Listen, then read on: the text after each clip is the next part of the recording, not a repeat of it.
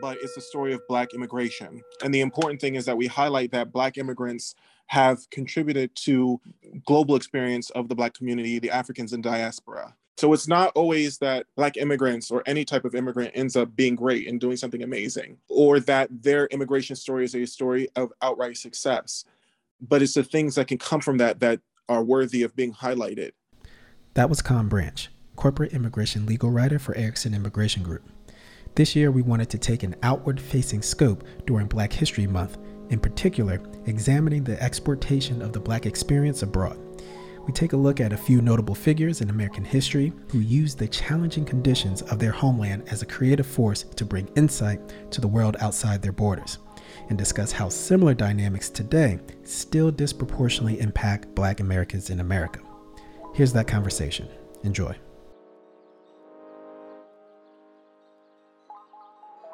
We talk about the Black experience and the Black immigrant experience. It all has a common thread, but it's unique in its own right.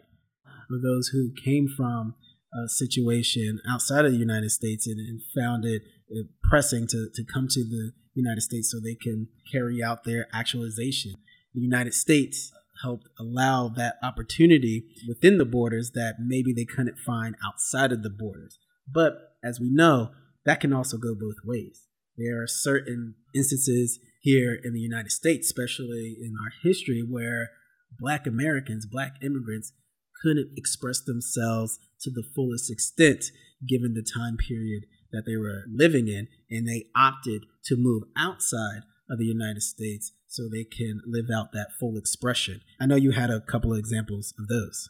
So it's important that when we began doing this work on this podcast, that when we looked over the names of people that we thought we should highlight, that we not fall into the trap of identifying immigrants, whether they be to the United States or from the United States, and highlight them because of the exceptional things that they've done, because then it ties the expectation of immigrants to all be extraordinary. Immigrants seek a place in another country because they're looking for community and an opportunity. And that's the important thing before anything else in identifying these immigrant experiences that we were looking over, whether it be for Dominique Jackson coming to the United States, eventually becoming a ballroom icon, and then becoming a well-known actress and model through her participation in various fashion shows and on Pose, or for example, James Baldwin, who left the United States, or Josephine Baker, who was just recently honored by the French government with a ceremonial burial at the Pantheon because of her contributions to the French Republic during the Second World War.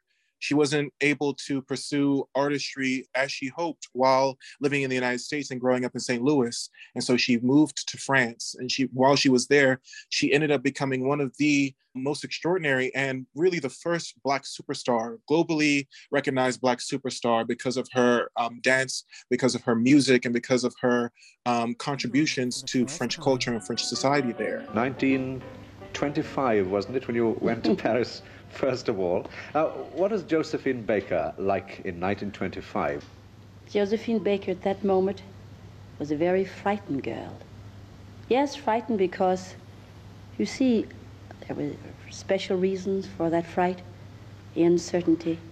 Josephine Baker was the girl who left St. Louis to come to Europe to find freedom. And she fell in love with France. She found her home there. She made Paris the city that was her place of solace. And then when the Second World War broke out, she gave herself over to the entirety of the French people and served as a spy during the Second World War for the French resistance. She traveled between North Africa and throughout Europe, spying and working with Allied forces against the Nazis, risking death, and a horrible death at that. For those who don't know, the punishment for spies has historically been cruel, but especially so under the Nazi regime and for Nazi France. She did this throughout the entirety of the war, and at the end of the war, she was recognized by the French government with several state honors. The most recent one being that she was ceremonially buried in the Pantheon, which is reserved for French heroes. She was the first, and she remains the first Black woman to be given this honor. And this was a ceremonial burial. I say that because some dirt from St. Louis was actually buried in the Pantheon. When she died in the 1960s, she was so revered and loved that Princess Grace of Monaco actually participated in paying for her burial, and she was buried in Monaco.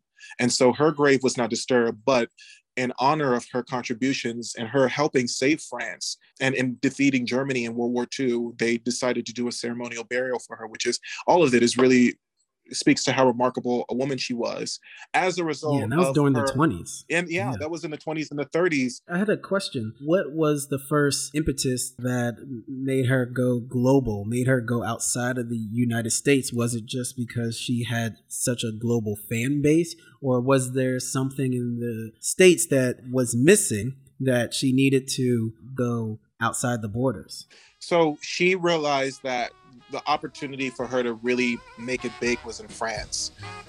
Josephine Baker would never have gotten anywhere with her dance in Revue Negre in 1925 New York, whereas it turned 1925 Paris on its head. France, and especially Paris, was a city of culture and a city that was recognized for international talent. That's where all the dance crazes were going and coming. That's where music that was being internationally watched was coming from. Speak to the conditions in France, because I think that transitions well into James Baldwin, because he was also an artist, a creative that found, I guess, more mobility and more flexibility. What was the environment at the time in France that allowed Black Americans to fully flourish in their creations? Moving to France was an opportunity for her to not have to deal with the racism that she would have experienced here in the United States. There was not the same level of disdain for Black performers, or the expectation that Black performers would only appear on American or Black circuits of entertainment, like the Chitlin circuit that would have been frequented by a lot of Black musicians and Black artists who lived and worked in the South like she would have. She came to France with the belief that this would be a place for her to be able to produce music for everybody and anybody without the expectation of only performing before before Black audiences or at Black venues. And it's the same thing that James Baldwin was able to do when he moved to France. He was able to engage in critical writing about the Black experience in the same way that Josephine Baker was able to produce Black-inspired music without the white gaze upon them that would require them to only create and be visible for Black communities. The children asked him the same question I wanted answered. Why did he move to Paris? Paris is very important to me because I was able to, I was able to take a deep breath, and I was able, this may sound a very corny way to put it, but I wanted to find out where being Black ended, where I began, or vice versa. I mean, that some things had happened to me because I was Jimmy, and some things had happened to me because I was Black. And I wanted to find out how to get these things together, because I didn't want to spend the rest of my life going around saying, you treat me that way because I'm Black. Baldwin moved to France towards the end of the Harlem Renaissance, which was an excellent and very important period for Black artistry and Black growth, but unfortunately was turned inwardly towards the Black community. A lot of, it was not generally seen as influential at that time for the wider and Western artistic experience or artistic movements. And so when they moved to France, they were able to contribute to artistry for the sake of Josephine Baker and writing for James Baldwin in ways that did not relegate them only to the Black community in America, but a global stage. After attaining worldwide acclaim as a Black writer, Baldwin wrote Giovanni's Room, an explicitly homosexual love story. His publishers in New York refused to print it for fear of alienating his newly acquired white, middle-class audience. Baldwin was furious and took the book to England for publication. You published Giovanni's Room very early. To export that very unique and specific experience to the rest of the world from the eyes and the lenses of Americans and Black Americans, which is one of the most unique experiences, because you're the most subjugated class in a country that's supposed to be the land of the free. So you're already living in a contradiction. You're already living in a dichotomy that does not balance out. But from that comes great works of art and creativity and expression, because as an American, you're wrestling with that tension from the ideals of the Bill of Rights and the lived experience of the everyday American. And that's what helped produce the great works. And people like Josephine Baker and James Baldwin was able to export that and communicate that to the rest of Europe and, of course, the rest of the world. And now they have a better understanding of the American experience and Black American experience. Look, I don't mean it to you personally. I don't even know you. I got nothing against you. I don't know you personally, but I know you historically. You can't have it both ways. You can't swear to the freedom of all mankind and put me in chains. It sounds as if you believe that slavery put a curse on us somehow. Well, it is a curse, The American sense of reality is dictated by what Americans are trying to avoid. And if you're trying to avoid reality, how can you face it? Also on the legislative side, how immigration policy affects Black immigrants disproportionately than other immigrants. So I know right now the conversation surrounds Title 42. And Senator Chuck Schumer, he's the majority leader, and it's him among around other 100 Democrats. They're seeking review of how Black migrants are being treated in immigration enforcement systems. And it falls under Title 42, which allows for the rapid expulsion of migrants without giving them a chance to apply for asylum within the United States. And this disproportionately affects Haitian immigrants. And we know that was a big case, in fall of 2021.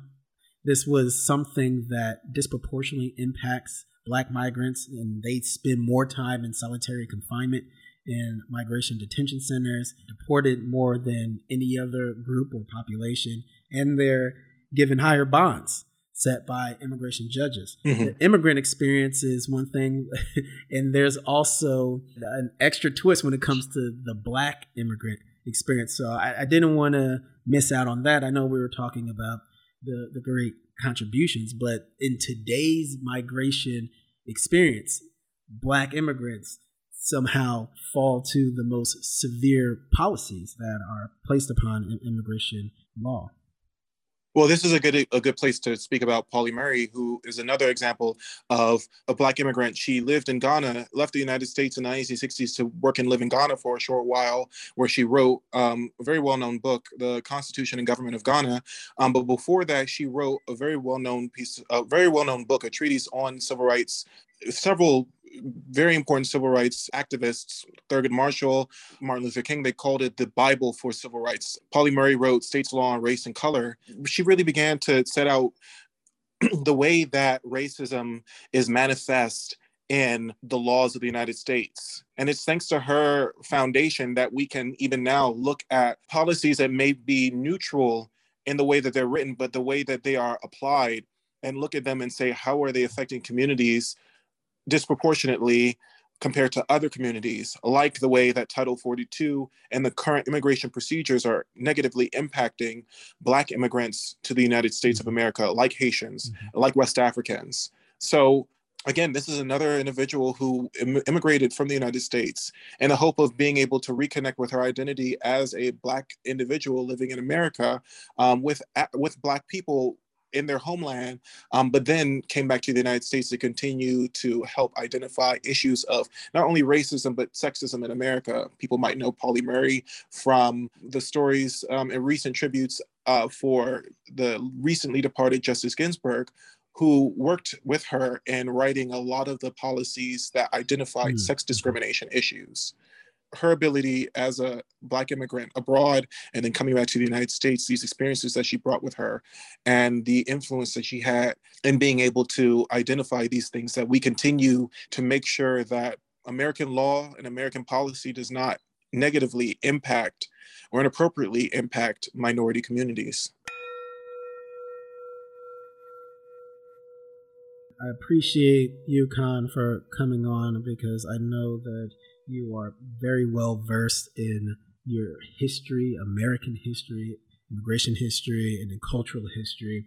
And we find it important to have these conversations about the total immigrant experience and why people decide to move and for what reasons and what that experience is. What experience are they taking with them, and how is that being used to further the conversation, further improvement within the borders, and exporting that excellence and that perspective outside the borders as well?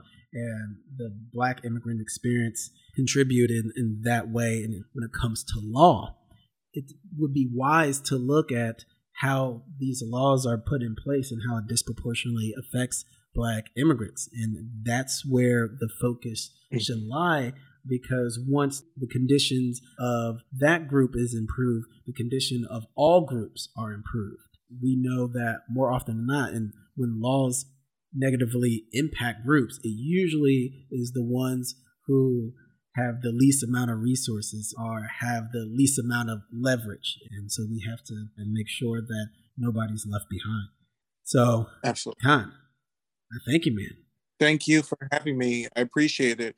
And especially during Black History Month, it's important to highlight that Black history is a history that impacts all aspects of not only American, but Western society, whether it be the story of Black immigrants who've come to America and ended up contributing like those people that we've mentioned, or have left the United States.